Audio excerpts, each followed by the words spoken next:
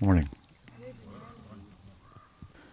So, as I mentioned yesterday, I thought we would just go through the narrative of the Gopastami festival relative to how it's been written out here in my at my hand, and so a little storytelling. We'll see. It's never comes out exactly how it's planned, so I don't know where we'll go, but I'll try to stick to the storyline, do a little reading from the text here and there, and take your questions. The narrative this morning is something that we talked about yesterday in terms of some of the philosophical insights that can be drawn from it, where it appears in the Bhagavatam, what preceded it, and so on and so forth. I thought some interesting points arose in the discussion, and so we never got to the story itself. The story is of a day in the life of eternal day in the life of Krishna, and this particular day is Gopastami. I don't know, it slipped my mind yesterday, but astrologically speaking, it appears on the 8th day. Astami means 8, right? So the 8th day of the waxing moon in the month of Kartik. Forgot the Kartik month. I don't know how I could forget that. Kartik is, of course, the month of Radha also. As you may well know, Krishna identifies himself in the Bhagavad Gita with the Vaishnava month that precedes Kartik, which is called by other names, but also I think in the Gita, Margashirsha. Of months I am Margashirsha. So the Goswamis, drawing also from the Puranic record, mytho-historical record, have posited that the month that follows the month of Krishna is Radha's month, Kartik. And so on the 8th day of the waxing moon on a Wednesday in the month of Kartik is the Astami that becomes the Gopastami. Gop means like cowherd, like a cowherd boy.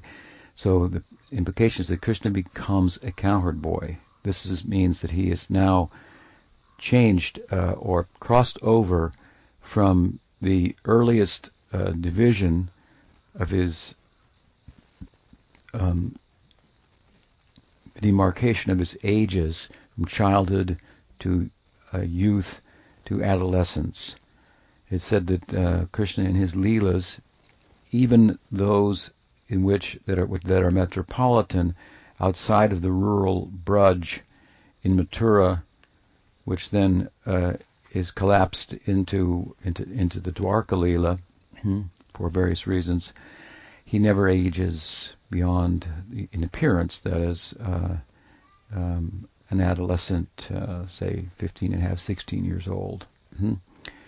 Adolescence, of course, is a very, we were speaking about the other night, very attractive period in people's lives, attractive to the elders who want the youth for corporate purposes, for military purposes, for educational purposes, for religious purposes, so on and so forth. So the attractiveness of youth, and it's a turbulent time also, adolescence. So it makes for the augmenting of the union and separation, the high and the low tide of Krishna's Leela, and the movements of love that Rupa Goswami says, Ahir iva kriti premna swabhava kutila bhavet. Like a snake moves forward like this. Well, I'll do it sideways. So love moves in a crooked way like this. So Of course, the Gopastami, from a I want to say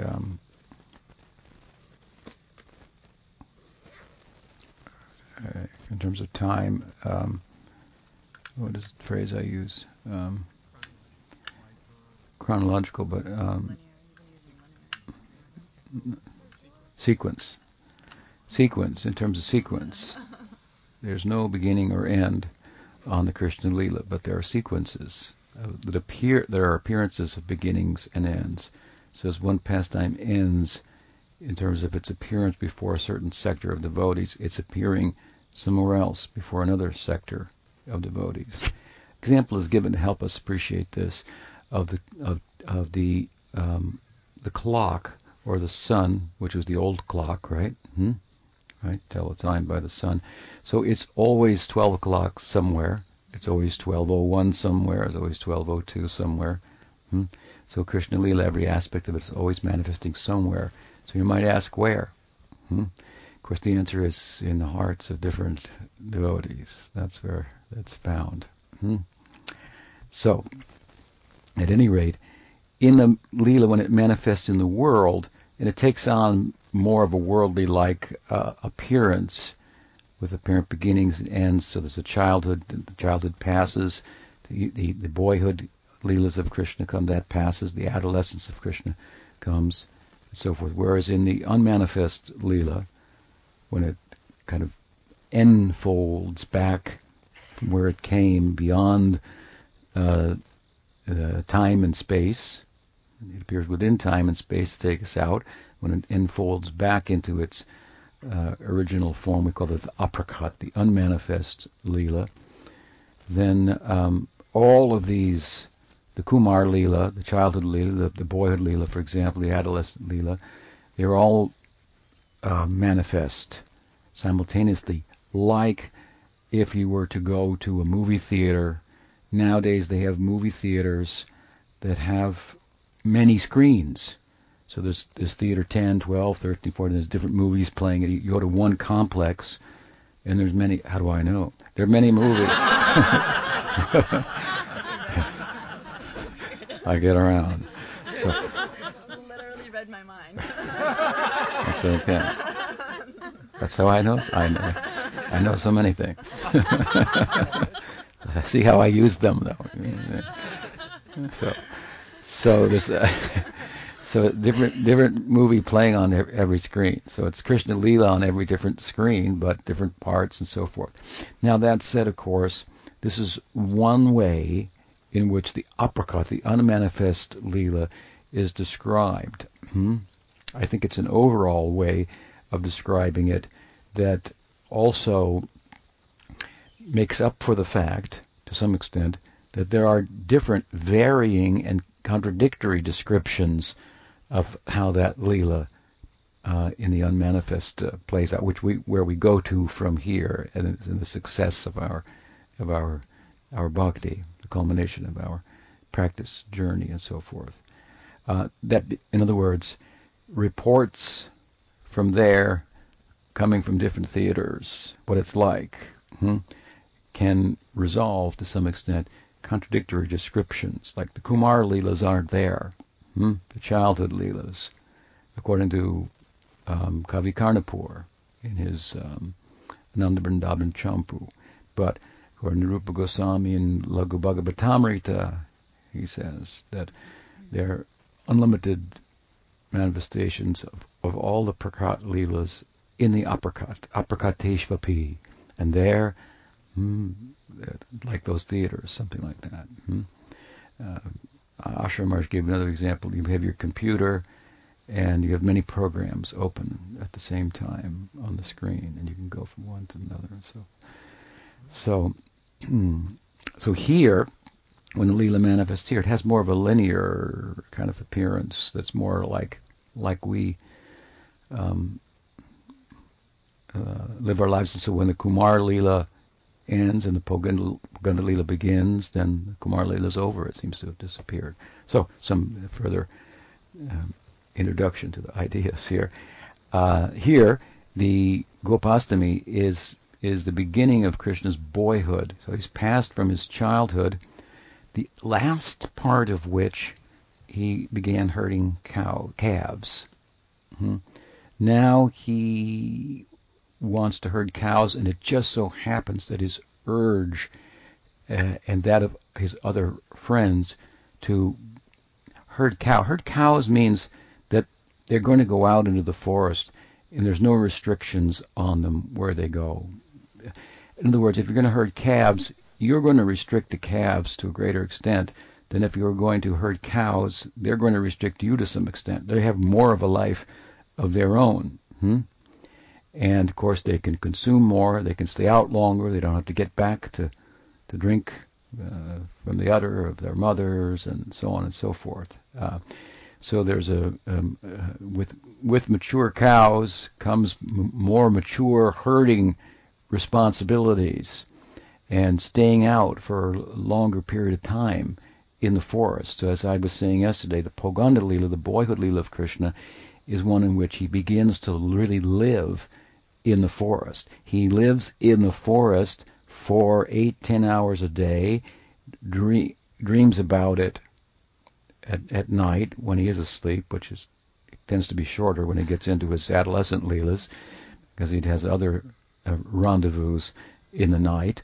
But his friends are fully living in the forest, because when they go to sleep at night, they're dreaming. I think I've told this story before. Nyananda Thakur, who is a great devotee in Sakyarasa, in the lineage of Sudam, Sakha, one of Krishna's dear friends, who appeared in Gaur Leela as Sundarananda Thakur. And in that lineage, Nyananda Thakur was prominent in the early part of the 18th century, 17th century, just about in conjunction with the time of Vishwanath Chakravarti Thakur, who is famous for his commentaries and so forth. And I had the opportunity to converse with the Mahant, the guru, in the what do they call them? The Shripad. It's kind of like a preaching center that these Gopals, that these friends of Krishna and Balaram and Gaur Leela and Chaitanya Leela, they established for outreach, for distributing the holy name and so forth to others.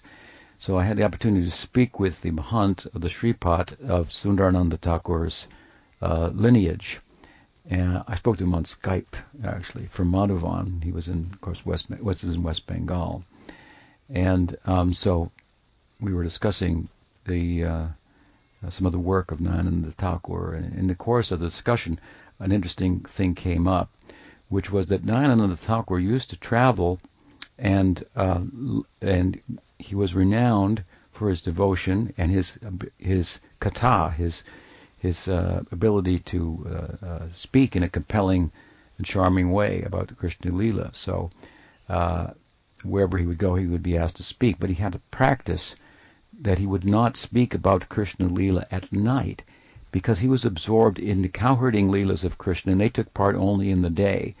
So when the day closes down, the sun starts to set, then the cows come home. That they say, until the cows come home.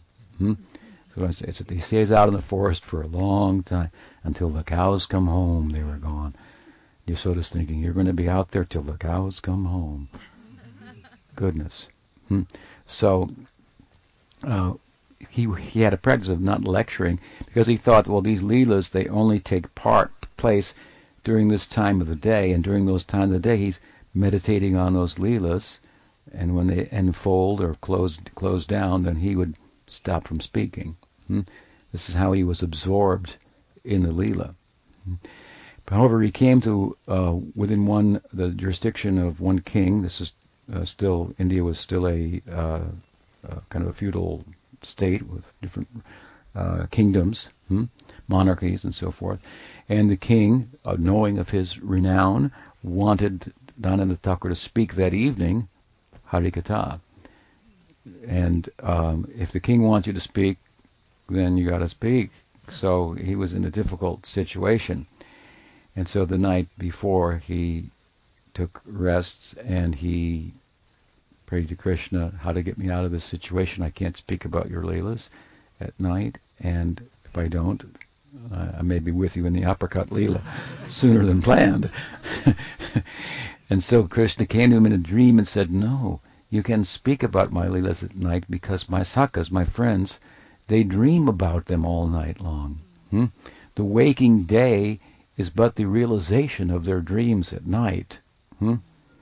So it's good to dream. At least 50% of your life should be dreaming, and at least 50% of that should come true. But if you have no dreams, then what, right? So he was able to lecture in the evening, and he made that a practice. And then in his book, Preyo Bhakti Rasarnamam, he wrote about the fact, without telling the story, he wrote that, and at night, the cowherds are dreaming about them.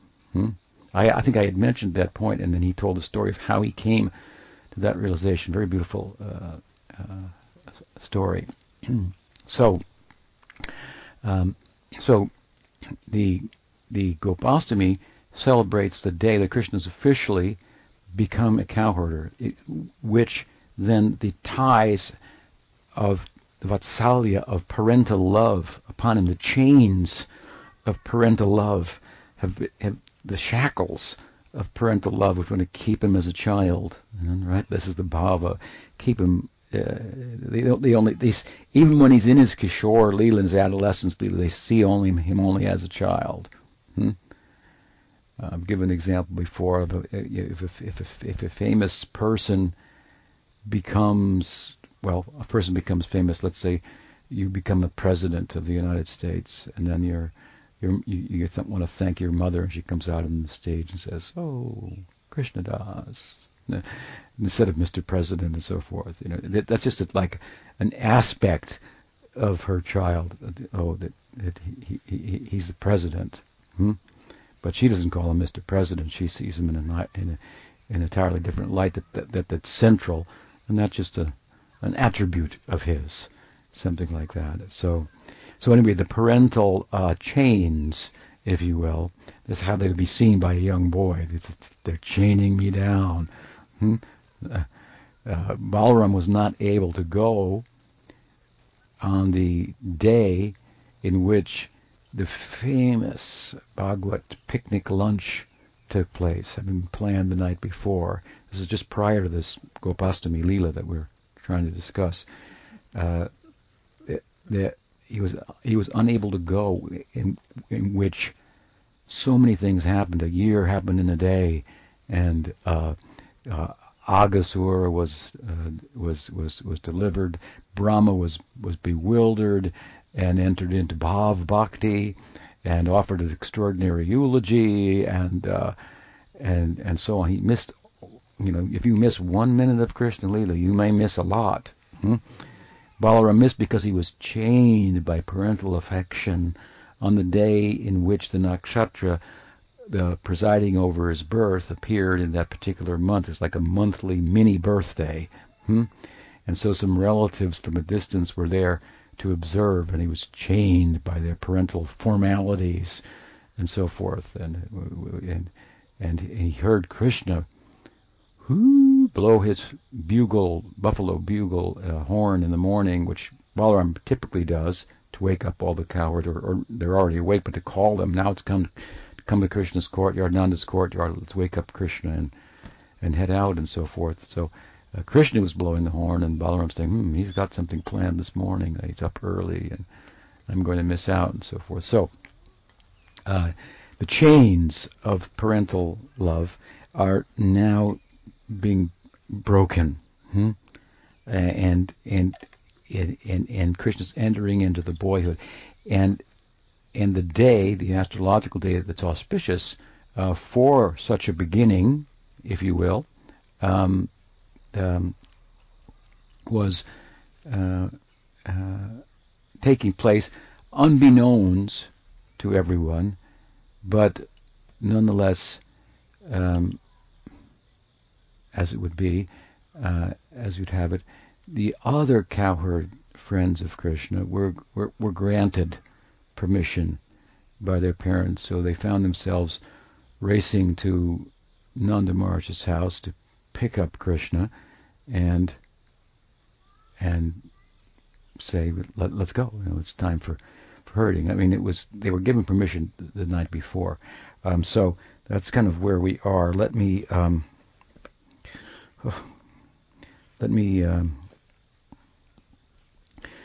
read just a few words of Jiva Goswami about the Poganda Leela of Krishna and the physiological, if you will, developments of his non-physical body, of his spiritual Satchidananda Rupa. Sri Jiva Goswami describes Ram and Krishna's Poganda, boyhood, beginning boyhood, thus. As Krishna and Balaram reached Poganda, boyhood, their intelligence increased. The luster of their black and white complexions defeated that of their Kumar period. Their chests expanded, their eyes elongated towards their ears, and their limbs also became longer. Their hair arrangements and manner of dress became more elaborate. They became skillful at learning new varieties of play, and their overall affection increased. So soft, Jiva Goswami says, is their boyhood. As it first emerges, I feel great longing to see them in their boyhood. I might have mentioned this at another time, worth repeating though. Amongst the Gaudiya Acharyas, in our lineage, our great teachers, the prominent sentiment or bhava that they embody is that of a particular kind of Shringaras or Madhurya Rasa or romantic love for Krishna that is called Tadbhav. It means Tadanumodana. It means that it's a romantic type of love in which they are sympathetic to the romantic love of Radha and Krishna, and they empathize with Radha's romantic love for Krishna and feel disposed to assist her in meeting with him and pursuing that romantic life. And through that service of Radha, they experience kind of indirectly, and Vaishnavism is very indirect, actually, indirectly all that Radha or experiences. Rather than being a competitor of Radha in the Leela, they seek to serve Radha and thereby attain a position that exceeds that in ecstasy and intimacy with Krishna of other gopis who are in a drama, the competitors of Radha. This competition, of course, brings out different sentiments of love and so on and so forth. It's all for the good of rasa. Just like if you want to cook, then you have to put in different spices and for different subtle tastes and so on and so forth. And rasa means to taste. So the various tastes. So this is the prominent sentiment. Jiva Goswami is steeped in this sentiment as a handmaiden of Radha, a Manjari. The other prominent sentiment, which is kind of really a secondary sentiment and serves directly the Madhurya or romantic sentiment by way of Nityananda, for example, in his Sakyaras, broadcasting it, making it available widely, as more so than anyone else. This is how Balaram gets directly involved in Madhurya Rasa within Gaur Leela. He can't be directly involved in Krishna Leela. That's a big subject unto itself, but he's the older brother, so if he's around in the presence of Radha and Krishna, Radha will be a little bit, how do you want to say, reserved, because he has an element of parental love within his, bundled with his Sakya, Balaram. Complicated, but interesting, huh? Yeah. So, my point anyway is this, that amongst all of the acharyas, amongst them we find the prominent, this Madhurya Rasa, and then we find some Sakya Rasa also, like our Guru Maharaj, Om Vishnupada, Sri Bhaktivedanta Swami Prabhupada, very clearly stated his own affinity over and over and over again in so many ways for Sakirasa, and he was born in the Sakirasa family, and they worshipped this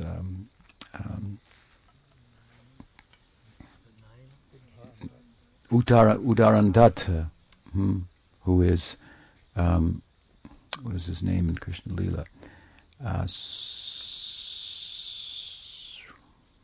So I'm getting older, can't remember his name at the moment.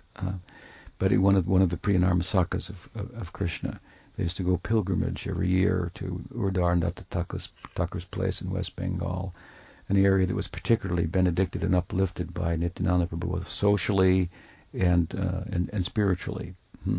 So we find both, and Madhurya Rasa is prominent. But amongst those acharyas, and they are the majority, steeped in Madhurya Rasa, Jiva Goswami amongst them is the one acharya through whose pen we find here and there, but repeatedly, more than anyone else, some appreciation for this Sakirasa. Here it's the way he states it here. I long to see them in their praganda, just becoming boy. These kind of things come up again and again in his writing. And one of the reasons for this is that, that's fine. In his childhood, Jiva Goswami had the deities of Krishna and Balaram that he worshipped. So he has some affinity for that. Of course, he was tutored by Nityananda Prabhu before anyone else in West Bengal, in Mayapur, before he was later to join his elders, Rupa Sanatan, his uncles in Vallabha, and then be schooled by them in a systematic way, and so forth. So we seek his blessing, and those of us in pursuit of the ideal of Sakirati, an opportunity that comes before us in this Guru Parampara and in the Paribar of Bhakti Vinod coming from our Guru Maharaj. So a brief description here of the physiology, if you will, of Krishna and Balaram, its development there, and their mental, emotional components, moving from childhood to boyhood.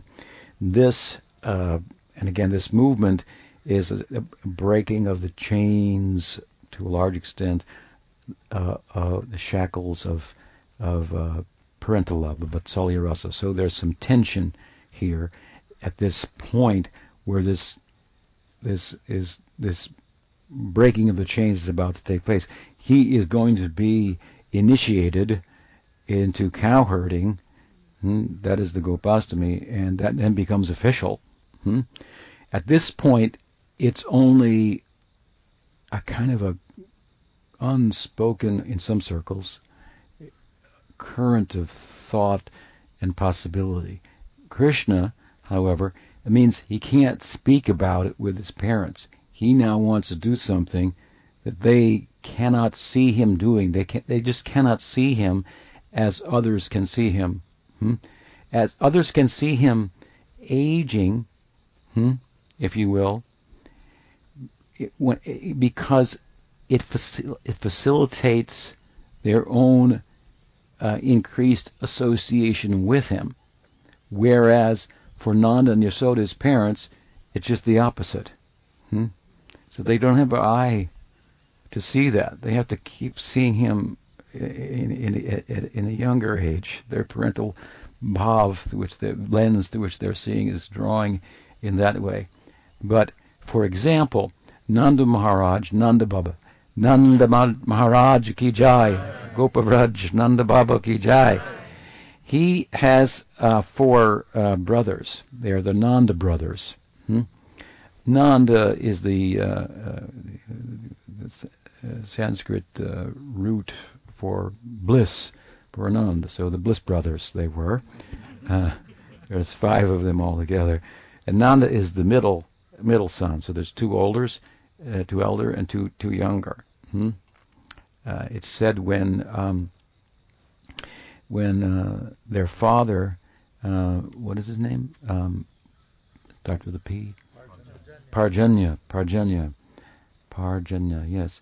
He realized that now it's time for me to pass the Cowherd kingdom on the throne, and so typically one would pass it on to the elder son, and so he passed it on to the eldest son, Upananda, and the first act of Upananda as the king of the Cowherds was to take his crown and pass it on to Nanda, the middle son, who had very extraordinary qualities and characteristics that even the eldest brother admired. This, you won't find this happening in the material world. There's always here we find a competition for place, right? For the idea of being on top is to be superior. In the spiritual life, to be on the bottom is superior. Here you get ahead by stepping on people's heads, and in spiritual life you get ahead by having your head stepped on. That's why we're always putting our head to the ground. We might take the dust from the feet of the Vaishnavas on our heads. So, Das, Vaishnav Das, Das Anudas. Pujapad Sridhar Maharaj once told me, he called me personally, he said, Vaishnavism is indirect. He held out his hand like this, his open palm. He said, first there is Krishna, then there is Krishna Das. Or Krishna, then there's the Vaishnav. Then there's the Das of the Vaishnav, servant of the Vaishnav. Then there's the servant of Vaishnav. Vaishnav Das Anudas. And then there's our position. Fifth position. But, he said, spiritual life is indirect, as I'm explaining. So, you're not losing out by being the Das Anudas, the Das of the Anudas, so to speak. Just the opposite of material life. So it's a good example. Nanda Maharaj gave the crown to Upananda. He said, after all, he said, I'm only an Upananda. He was using the prefix Upa to mean little here. I'm just a small Nanda. But the Nanda of the middle son is greater, and everyone was happy to celebrate such. So Nanda has two elder brothers and two younger brothers. And prior to the Gopastami, as this was approaching, then we find Krishna in the Leela spending a lot of time with Sananda and what's the other younger brother's name? No, I can't recall. The two younger brothers of Nanda Maharaj, who would be, of course, much older than Krishna, but still closer to, and with whom he could share his ideas and who would readily encourage him. Yes, that's a good idea. And so as Nanda would approach, and there was Krishna spending a lot of time, which wasn't characteristic comparatively. The time that he was spending with his own parents, he's spending with his two younger uncles, which was curious in itself. But as Nanda Maharaj approached, then they would be quiet. Welcome. So he was curious. What's up here? This happened repeatedly. And Sananda and I can't recall his name. The two younger brothers. They realized, well, we have to let him in on it, and we have to do it tactfully. So very tactfully, they said, here's the thing. We want to talk to you about something in private, if we could, and that is this: that you have had the joy of bearing you and your wife a son, who's the life of all of us, and that at a very old age. This is the one of the features of the Braj Leela. Nanda and Jashoda, his wife, the mother and father of Krishna, are very old at the time of his birth. So they weren't married at an older age, but every time they sought to conceive, then Nanda Maharaj would envision a son who was more beautiful and charming than Narayan, who was God. And then he thought, that's impossible. And then he would lose his enthusiasm for conceiving. And so he shared this at one point with with Yashoda, and she said, the same thing happens to me. We're kind of crazy. We can't conceive of a son that's more attractive than Narayan, then we lose our enthusiasm to have a son. So we're so offensive. We should worship Narayan. And so they performed a vow, a vrat, for 1 year of strict austerities and so forth, worshiping Narayan to purify themselves. And Narayan appeared mystically in their dream and told them, you can conceive and you'll be successful, and so on and so forth. And of course Krishna was born, but they were very old at the time.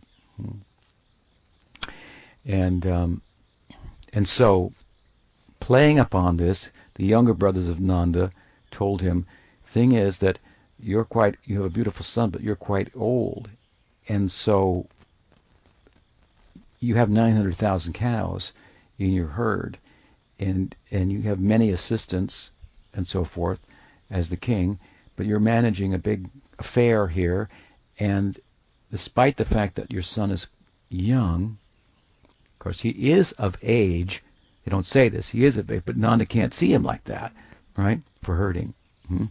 They said the other boys have been given permission.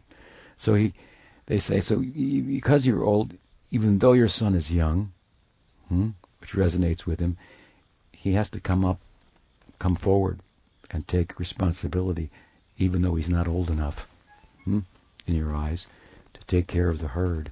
And in this way, they start to voice the idea in a way that can start to turn Nanda's attachment to him as a son and keeping him chained to that, with that parental love, that sonhood, to, I've got such a responsible son.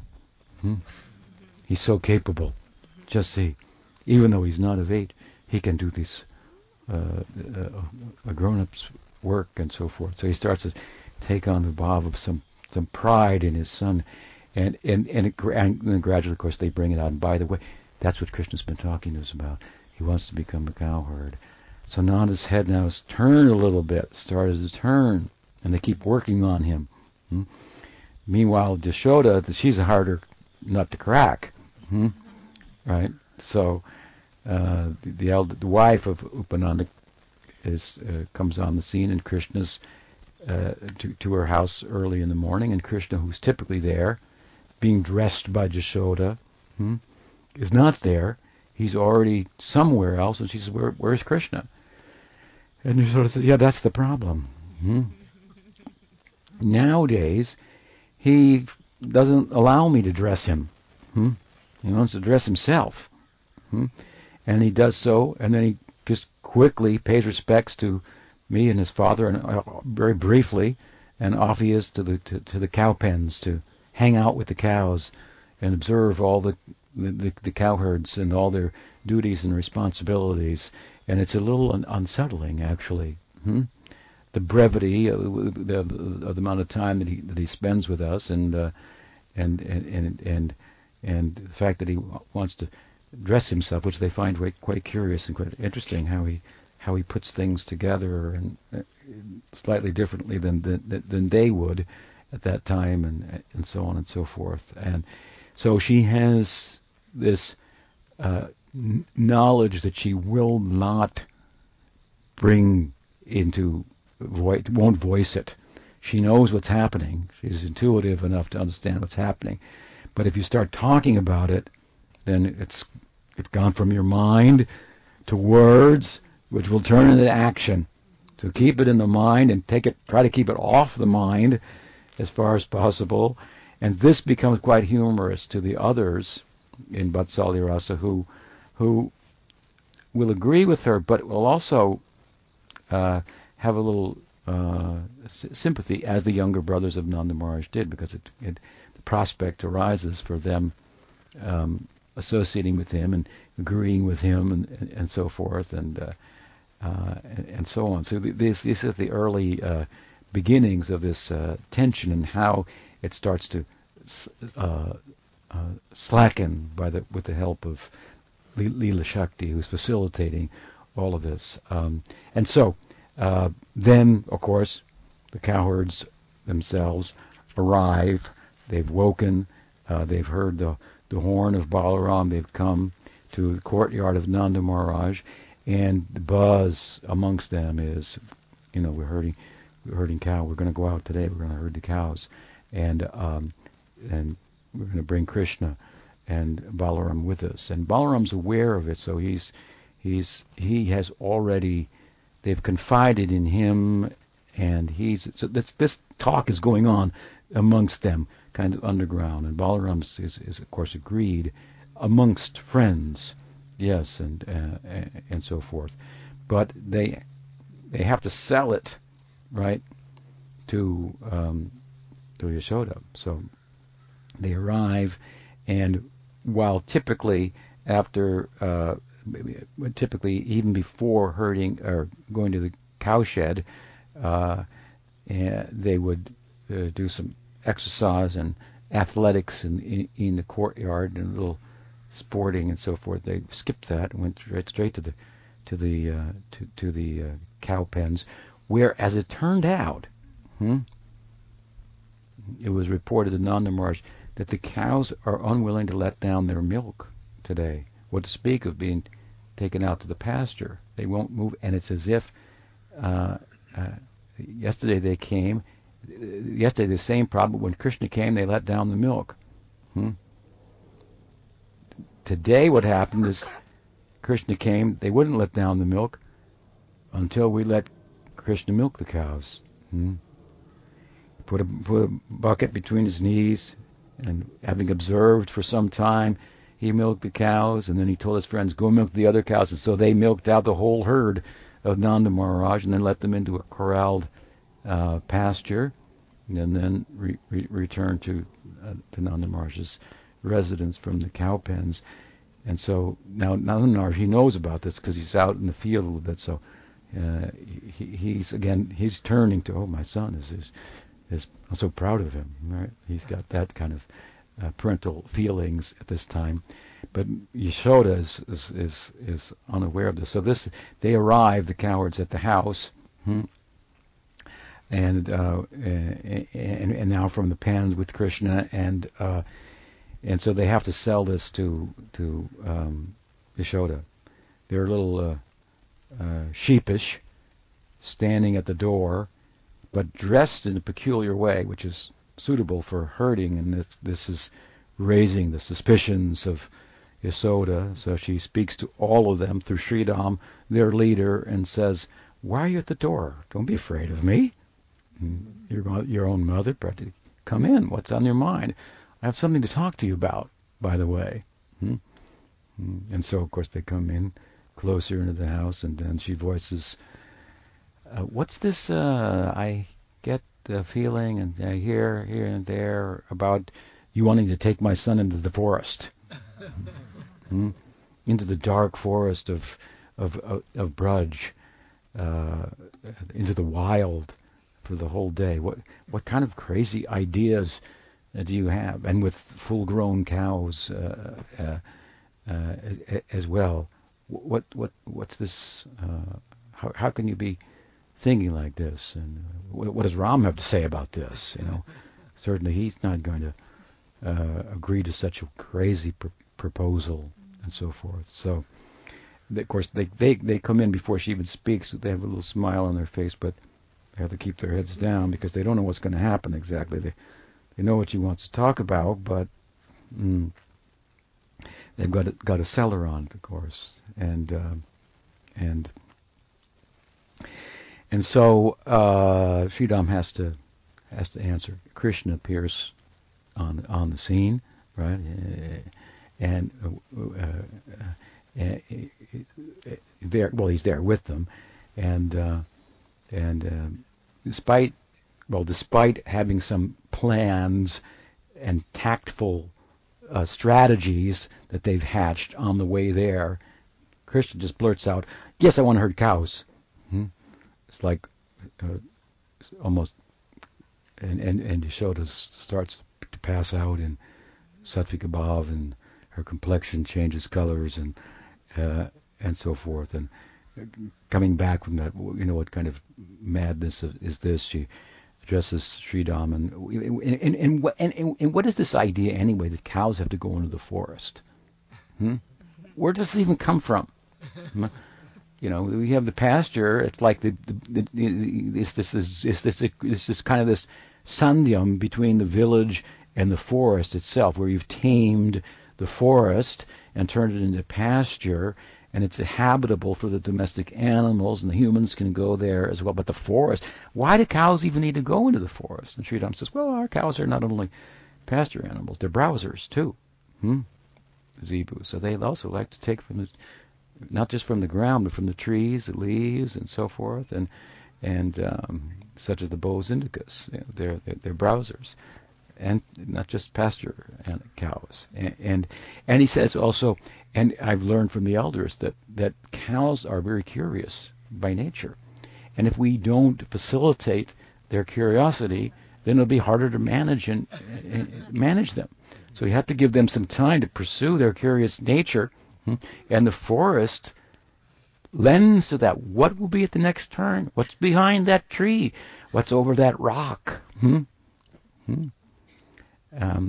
And anyway, do you think that you're the only one who loves Krishna? Whoa, very strong statement. Then he starts to explain, the forest is not what you think it is. The forest with us and Krishna has now become a dimension of friendly love. There. And so he starts to describe the nature of friendly love and how can one not be safe in such an environment? So he takes away the way she's thinking about the forest and so forth, and then of course then Sudam interjects, because despite his good insights and so forth, it's not making a lot of headway with Mother Yasoda. And so Sudam interjects and says, anyway, we're ready to go. Let Krishna stay at home, if he has to be a mother's boy, let him stay here, And the day is getting on, we should go. We're dressed for the occasion, Cows have been put in the pasture now, in immediate corral pasture. Now they need to be taken out, and so and with sign language, then that's a cue for Krishna. We need your help here. You got to say something. What we're saying, we're really not going to just go against her will. We've got to convince her. But so far, it's kind of a draw here. We need you to weigh in, so to speak. So with gestures and so forth, they indicate this very subtly, and Krishna interjects, and just after Mother Yasoda says in reply to Sridham and Sudam, thing is this: cowherd boys are one thing, but my son may be one in one sense, but he is the son of the king of the cowherds. As the king of the cowherds, Nanda Maharaj has so many servants, so many assistants. It's not necessary for the son of the king to do the work. He can get so many other people to do the work. So yes, he's a coward, but he's a cowherd son of a king. So Krishna interjects and he says, Mother,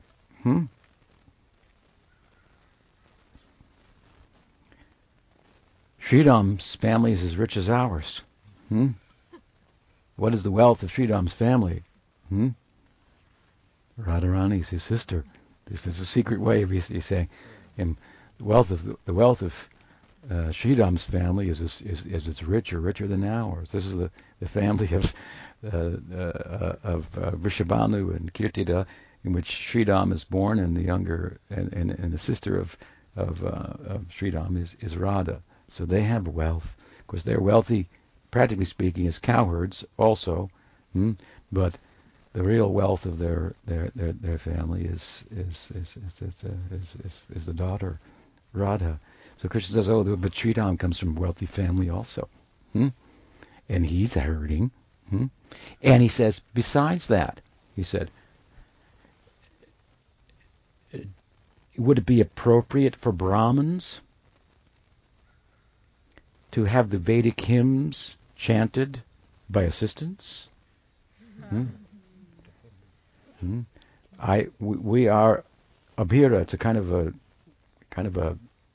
Vaishya blend of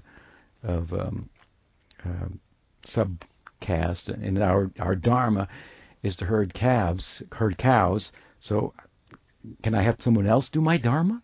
How is that possible? So Mother Yasoda is like astounded. She thinks to herself, my son is speaking like an ancient sage, teaching me lessons of dharma. How can I understand this? And so he's got her a little bit, right? I'll read a short section here that's I found quite fun to put together for you all. Astonished, Yashoda thought to herself, this son of mine is very expertly instructing me about Dharma, speaking like an ancient sage, although only a child. Sridham then took advantage of Yashoda's amazement and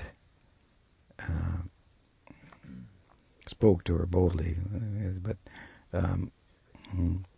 he says, and in our herding, Ram will lead us. Who amongst the evil mind is not afraid of him? Rohini Nandan. It is not that Rohini fled from King Kamsa in the night on a black mare out of fear and in hiding.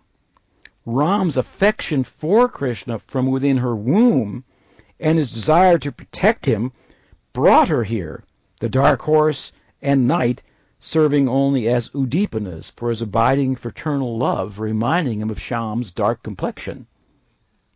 You understand how he turned it all around? In other words, externally speaking, the history is that Rohini, Ram was transferred into Rohini's womb, and then she stole away in the night to avoid Kamsa on a dark horse, a black horse, blending with the night, so she wouldn't be seen out of fear of Kamsa to get to Braj. But Sridham has turned the whole thing around.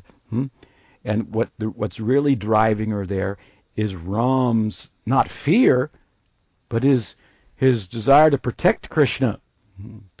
So he fears nothing, and everyone should be afraid of him. In fact, the dark night and the dark horse are just driving his desire to go to Braj because they're reminding him as Udipanas of the dark complexion of Krishna. He says, don't you remember how Ram was as if lame, deaf, dumb, blind, and practically unconscious in his infancy until he was placed on your lap and close to the love of his life, lying within your holy womb? In other words, when Balaram was born, he was so beautiful that the fact that he appeared deaf, dumb, blind, lame, and unconscious was insignificant.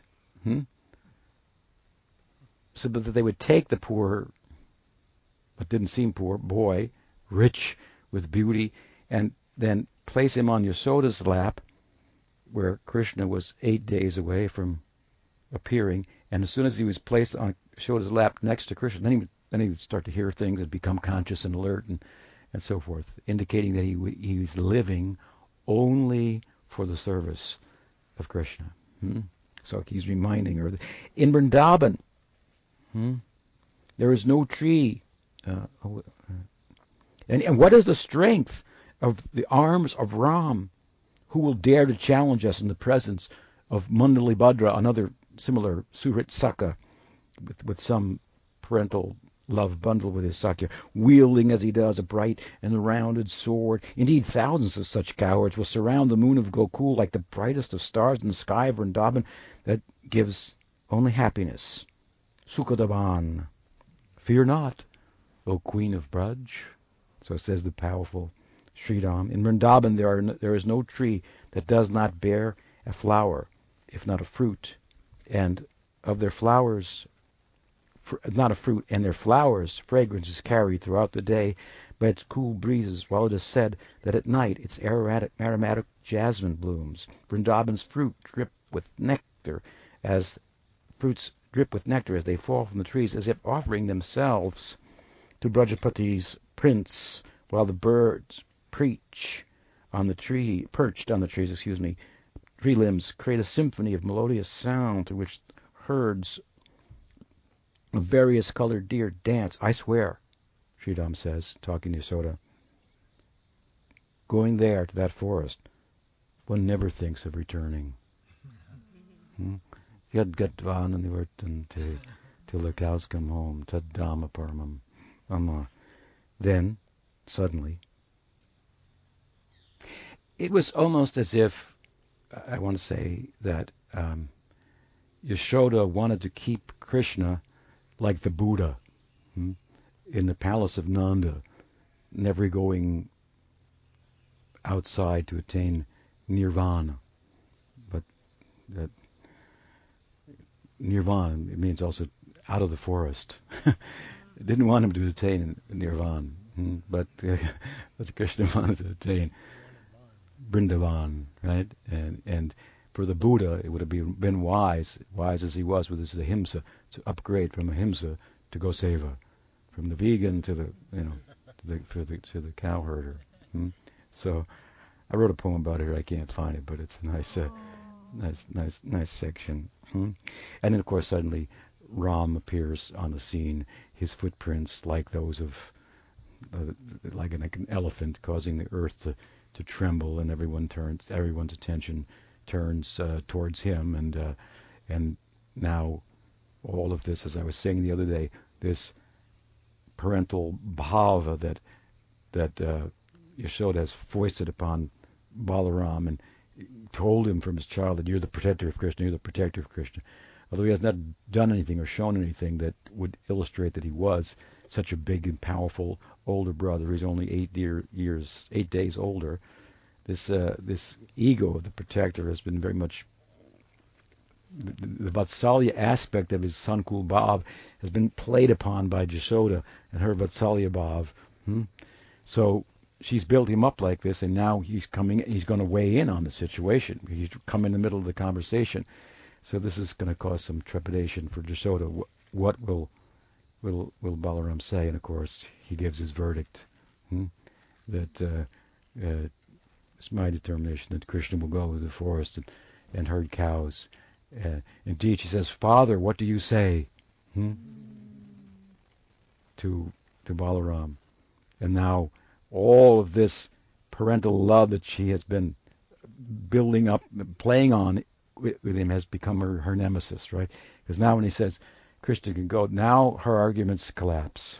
And now she's in a position to assist the cowherds in the remaining hurdles. There are some remaining hurdles. But these remaining hurdles are just like the time in a sports event that's already been decided by the score, that can never be overcome by the amount of time that's left. Time has to run out. The announcers have to find something else interesting to talk about because the game is really over. So the game, with Ram's confirmation, the game's over. But there are a few other little hurdles, formalities to go through. But now Yashoda's kind of come into a position to assist in these hurdles. The next of which, in her mind, of course, is all well and good, but how can we go forward with this decision without consultation of Rajapati Goparaj himself, the father of the fathers, Nanda Maharaj? So we have to get. She doesn't know how his mind's already been turned, but we have to place it before him. And of course, then on the scene comes Nanda Maharaj with his good-sized belly, indicating his contentment with age, and his salt and pepper beard, also indicating his age, beautifully wrapped in silk garments and turbaned and carrying a gourd, and coming on the scene with some of the elder Gopas. So Nandaraj is here, and everyone pays their respects to the king of the cowherds and Krishna's father. And he comes in and he says, May Krishna bless you all. And the cowherds start smirking and poking one another like this, the cowherd boys, and chuckling. And Anandamur says, What are you chuckling about? Don't you know? That it is the custom to name one's son after God. Krishna is a name for God. So I've invoked the blessing of God. I've named my son Krishna. So then he said, let me instruct you. This is an ancient custom. There are great advantages to naming your son after God. So I've named my son Krishna. Krishna is a name for God, actually. It means the all-attractive one, right? That's God. Bhagawan. Aishvaryasya samagasya viryasya yasya shastriya. He has all the opulence, Parashara says. So he's all attractive. Beauty is attractive. Wealth is attractive. Fame is attractive. Knowledge is attractive. Detachment is attractive. Virtue is attractive. Who has all these things is all attractive. The word for which is Krishna. So I've named my son after God, and there's a custom that goes with this. There's an ancient story in the Purana of a Brahmin named Ajamil. And he tells the whole story of... He named his son Narayan, even though he got distracted from his dharma, and even became... experienced for a lengthy time a considerable moral lapse in character and so forth at the time of death. It's a fascinating story. Can you imagine telling a story to young boys, right? So he's got them totally captivated by the story. At the time of death, he called his son Narayan, and when the agents of Yamaraj came to collect him to pay the dues for his moral lack of moral fiber and adharmic character, the Vishnu messengers, the Dutas, the messengers of Vishnu also came. And then they have the debate between the Vishnu Dutas and the Yamadutas. Yamadutas are messengers of the Dharma, right? They're messengers of Dharmaraj, another name for Yamaraj. This is the Varnashram Dharma. So you violate the Varnashram Dharma, you don't do it exactly right. If you give a cow, to somebody, and then it comes back to you, and you give it again. That's an example, right? From King Nriga's story, was asked about that last night. Then, from the Varnashram point of view, big problem. You could turn into a lizard, like Nriga did. But if you just get stepped on by Krishna, you could attain a very extraordinary situation. If you do one thing wrong in the Varnashram, there could be big implications, and you won't get the desired result. You can do everything wrong, but if your heart's in the right place, or you meet the right person, it's not what you know, it's who you know. Right? Then if you know Krishna somehow or other, or you know a Vaishnav, then this is the story he's teaching, the virtues, how Vaishnav Dharma, Bhakti steps on the head of Varnashram. Not that we disrespect the Varnashram, but we're fortunate to have sadhusanga of Vaishnavas. So he's telling this kind of tattva, and it's a nam tattva. So Nam comes prominently into the story of Gopastami, the power of Krishna Nam. He chanted in Ajamil the name of God, and then the Dutas told the Yamadutas, you don't know that much about Dharma. There are higher aspects of Dharma, and one of them is that who chants the name of God is in a different category now, under a different jurisdiction. And invoking the name of God, even casually, even in a shadow-like way of what its full significance is and so forth, has the power to afford one mukti, liberation. So you can just imagine the Cowherds are like fastened to their seats as Nanda Baba, who there's so much love and affection for. And they had this challenge, of course, before them of convincing him, but he's captivated them. He's telling them a fascinating story, and they're learning something. And so then he finishes the story. This is a Puranic form. Recitation of the Bhagavatam is a form of kirtan, as we were saying yesterday. Sukadev, who is the speaker in the Bhagavatam, he became perfect by this anga, this limb of the body of bhakti called kirtan. Parikshit Maharaj, how did he become perfect? What limb of bhakti did he invoke? Who is Parikshit Maharaj? You know? Heard the name. Parikshit Maharaj is the person who asked the questions of Sukadev Goswami. That's the center of the Bhagavatam. He was cursed to die in 7 days. So he asked at the bank of the Ganges, what should I do at the time of death? And Sukadeva appeared and he spoke the Bhagavatam. So Parikshit Maharaj is the principal inquirer. So he asks questions and he listens. So what's happening in Bhagavatam is Shravanam, Kirtanam. Shravana means hearing, Kirtana means chanting. Sukadeva is chanting, Parikshit Maharaj is hearing. And what does it result in? Shravanam, this is the whole Bhagavatam, that's what it's about. Shravanam, Kirtanam, what does it result in? Smaranam. Kirtana prabhave, smarana svabhave. It results in inner absorption, inner life, and now it comes a meditative body in which to live and participate in the very leelas that you're hearing and chanting about. Grantaraj Srimad Bhagavatam ki jai. So now they've just heard this Bhagavat Kirtan, and they're so stunned, and it's a Kirtan of the Bhagavat about the efficacy of Nam and Nam Kirtan, so they begin Nam Kirtan. Jai Hari, Ram, Krishna, and dancing. When the Cowherds dance, that's an affair you don't want to miss. And chanting. So the whole environment now has been purified by Puranic Kirtan, if you will, Bhagavad Kirtan. Now Nam Sankirtan, which is the most efficacious form of Kirtan. Of course, the Bhagavad Kirtan was about Nam Kirtan. And now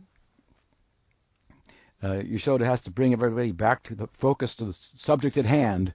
But it's a very auspicious atmosphere, and the anticipation, you can imagine in the cowherds' minds, what will he say? It's up to Nanda now. But Yashoda's moved in the direction, of course they don't know Nanda's position. And Nanda Maharaj doesn't know Yashoda's position, so he says, Mother, we are so fortunate to have a boy that's although young, so capable. So capable of accepting responsibility. And she's reflecting back, yeah, he spoke the Dharma. He educated me like a sage.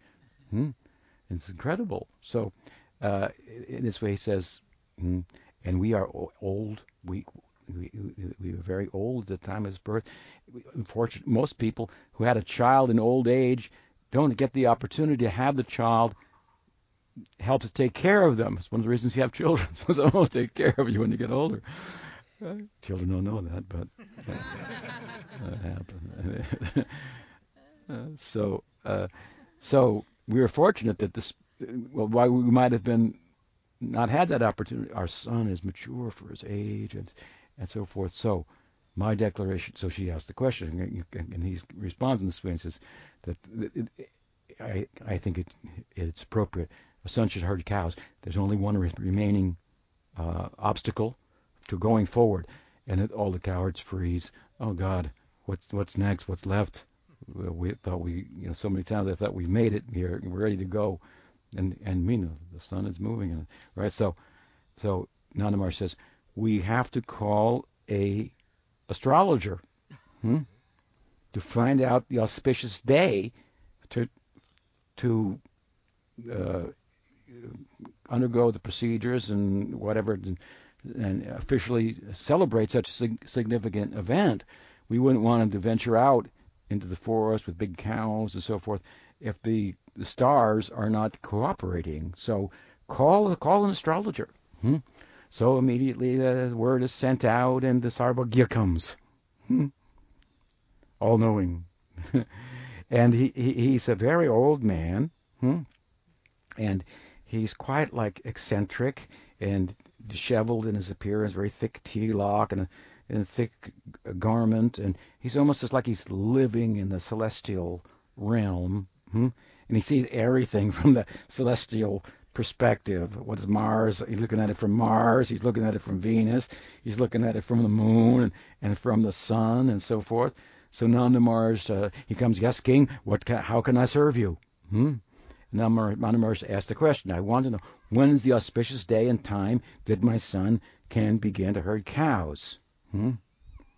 And the Sarvagya replies as if he didn't hear anything that Nanda Maharaj said. So Nanda Maharaj repeats what he asks and the Sarvagya, the astrologer, Jyotish, replies again as if he didn't hear. And Nanda Maharaj says, "What's the matter with you?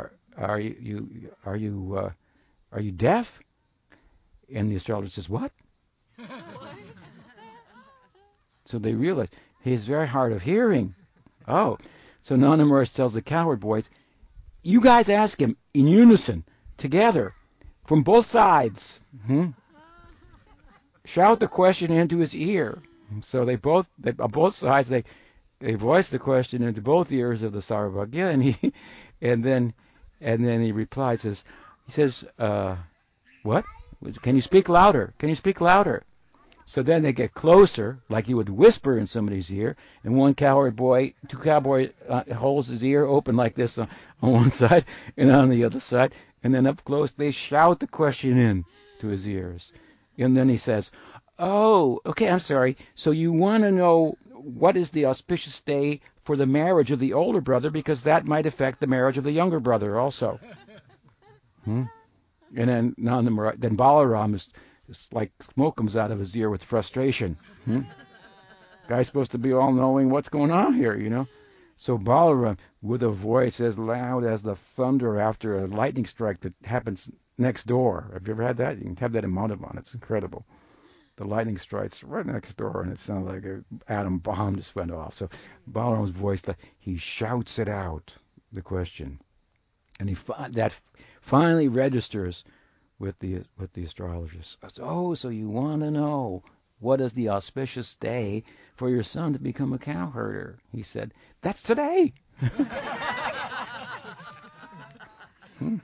This is the 8th day of the waxing moon on the month of Kartik on a Wednesday, and the sun says this, and the moon says this, and so forth. And he's speaking to them again from the heavens, and so the cowherds are with a huge sigh of relief. This is like the final hurdle, and so they begin to celebrate and glorify Ram, who got through with the question. Ram, Mahabahu, and Ram, the strong-armed Ram, you've done it. They're celebrating, and with all this clamor and celebration, the astrologer pulls Krishna nearby. He says, "Come here."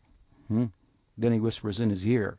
What does he say? It's Kartik, after all. He says, "On this day, you meet the love of your life also.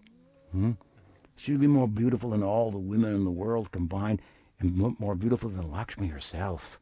The rays from the effulgence from her toenails defeat the beauty of even Lakshmi and all the women of the world." And so he whispers this in his ear, right? And everyone's chanting and celebrating, and so Krishna says, "What? What did you say?" As his heart starts to beat, and only Subal can hear his heart beating, muffled as it is by the closure of Krishna's own eyes, trying to understand what does that mean, and what did he say, and so forth.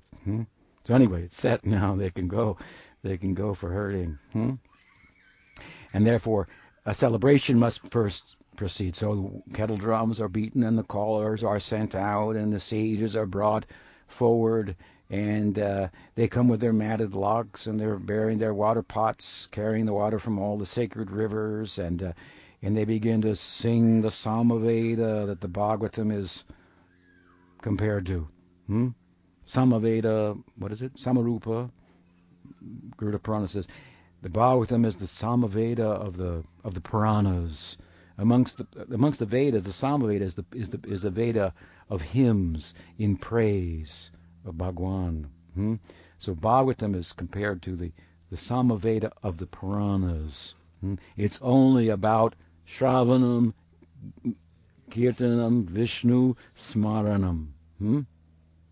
That's what we do, right? You have to understand, we're living in the Bhagavatam. These kind of sessions is what this is about. We hear, we chant, and we remember. So we remember. Then I ask any questions. And then you remember. You said this, and what is the meaning? And then it goes, and then this can go on forever like this. The Bhagavatam it's not only 18,000 slokas. That's just how it appeared. It appeared at 4 slokas first, right? From Krishna to 18. Now we got to go to 18 million and 108 zillion. So this is how these kind of stories, like we were explaining, this is how the Goswamis have elaborated upon in their Leela Granthas, and some of these thought coming from Dwarkanath Thakur, also, who wrote Govinda Balabanataka, a Sanskrit drama about Sakirasa and Gopastami is part of that, and so forth. So, a big celebration. And the Brahmins come forward and they offer praise to Krishna, and Krishna touches their feet. It's always very peculiar in the Leela description of the Brahmins. They're given this place of superiority. The sages don't take that. Their position is actually superior to the Brahmins. But they're meditating on the Gopal mantra, and now they come before Krishna. They're offering praise like the Samaveda of him, and they see Krishna, who they've been meditating on through the mantra that corresponds with him, the Gopal mantra. That's what their meditation. So internally, through the efficacy of the mantra, they're experiencing Krishna, and now they're seeing him in front of them, but now the tears well up in their eyes, and they can't see him, and they have to go within again. This is how they respond. The Brahmins come and offer blessings. Yeah, okay. And Krishna touches their feet, and so on and so forth. So throughout the literature, you'll find this, the Goswamis work, this very subtle glorification, tongue-in-cheek, of the Brahmins. You can find it in the Bhagavatam, too, very prominently in the third canto,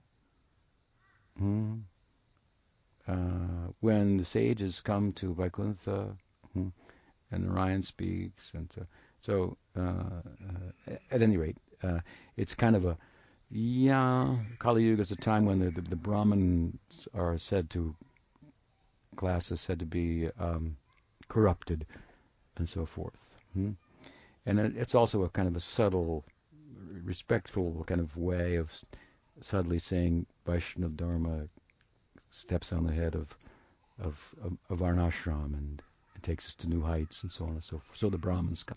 So the sages come, and the artisans come. So the bards come, and then on the spot make a song out of it, of the whole event. And then the musicians play it, and the dancers dance according to it. It's like, what's that show about dancing? Are you talking about Dancing with the Stars? Dancing with the Stars, yeah, Dancing with the Stars, I've heard about it. So they have fantastic dancers, the Dancing with the Stars. And they're dancing, and in the dancing, it's like they're dancing cowherding. So that they get together, and they one on top of the other, and it forms a cow. You ever seen that kind of? They do that acrobatic type of dancing, and there's a cow, and then they're milking him, and so forth. It's imagine it's fascinating entertainment, and a huge celebration ensues. Musicians begin to play percussion instruments, wind instruments, and so forth. And then the cowherds themselves, they begin to, they're musicians of sorts.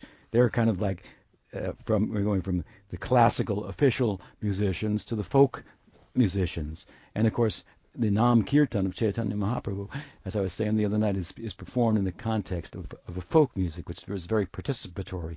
The instruments are very tend to be more simple, easier for people to play, and so forth. It's a very accessible kind of interactive, participatory form of musical expression. So, to come to a conclusion, to at least this point of the celebration, I'll read something that I ought to be able to find.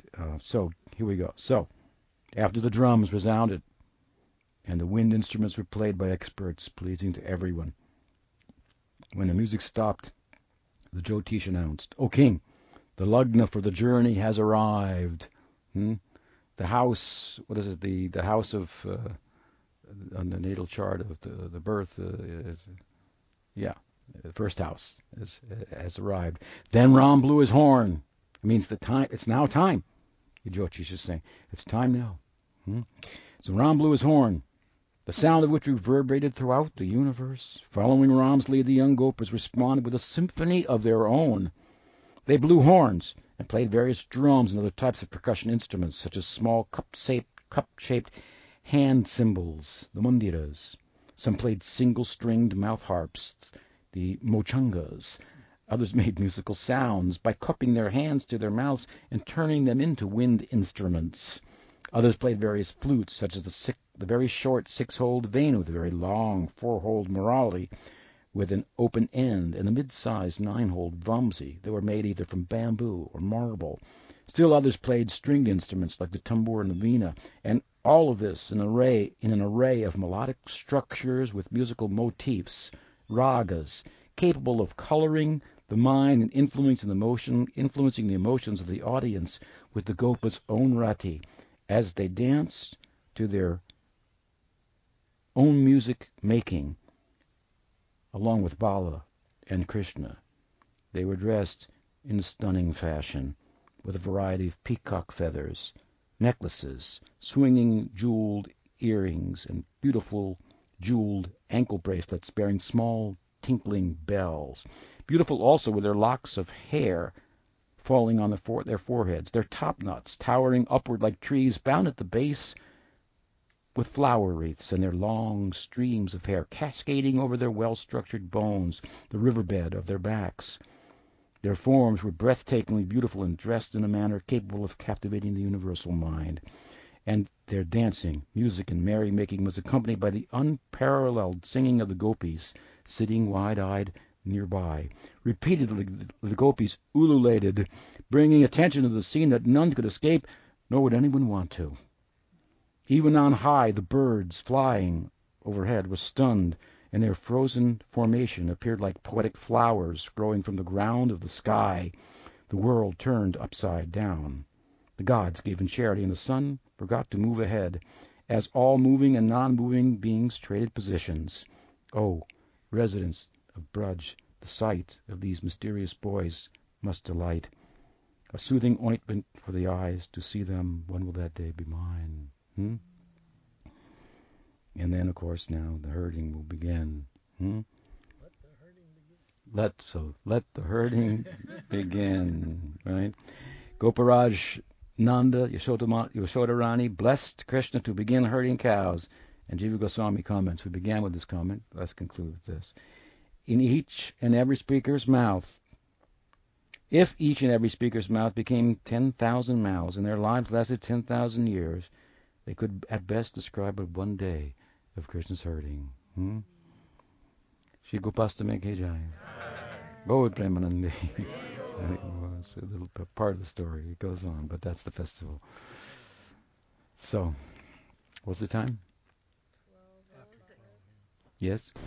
Is the reason that Radharani's feet are showing during Gopastami so that Krishna can see the importance of his hymn? Well, there's different opinion amongst devotees.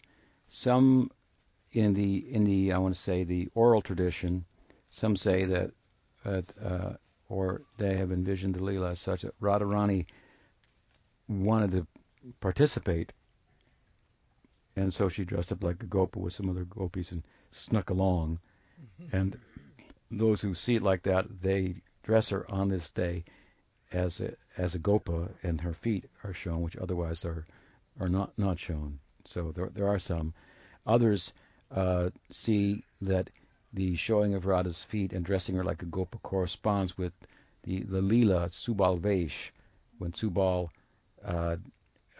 is asked by Krishna to bring Radha to the forest at a time which would be very difficult for them to meet, but he cannot bear her separation any longer. So Subal looks like his face is just like Radharani. So he goes to her house and bearing a calf, or looking for a calf. He said the calf is missing, and so Radharani's mother-in-law says, "All right, we'll get the calf and get out of here, you representative of Krishna." And so then he steals into the house and changes clothes with Radharani and sends her in Subal Vesh, in the dress of Subal, to meet Krishna. And when she arrives there, Krishna doesn't realize that it's Radharani dressed like Subal, And he says, Subal, you couldn't bring her. And Radharani says, no, I couldn't get her. But I could bring Chandravali if you want. And Krishna says, oh, that will never work. And then Radharani says, it's me. Okay. So that's another day in which the deity of Radharani is dressed in that way. In this Leela, as it goes forward, as we're narrating, Sridham will invite Krishna. Let's go all the way to my house, all the way to the other side, where Kirtida and Vrishabhanu Maharaj have their residence. And so, in the context of cow herding, because they can go as far as they want now, to stick close to home, so they'll go. And as according to the astrologer's prediction, he'll see Radharani there at the house. And so he gets to meet her on that day. But we haven't gotten to that part. That's very nice. Sridham will ask politely. This is through the pen of Dwarkanath Thakur, actually. Dwarkanath's own feelings are projected into it. He is a budding Sakya Ras Upasaka worshipper, and he's feeling the Leela go forward. And so he's a follower of Sudam, who's from that side also, Radharani's side, and the family of Radharani. So he finds Sridham asking, it's almost like what he's feeling, permission. Krishna, could I get your permission that we could go to my mother's house? She, now we can go anywhere. Could we go that far and visit her, visit there, and they'll have a lunch for us and so forth. And so Krishna responds, don't talk to me like that. So you can see you respond to Dwarkanath's feeling. Don't ask my permission. We're equals. That has no place here. You're herding now. You've come. You've joined the herd. We're going. We've taken you with us. And in this circle, there are no such formalities. If you want to go, say it and we'll go. Your wish is my command. It works the other way around here.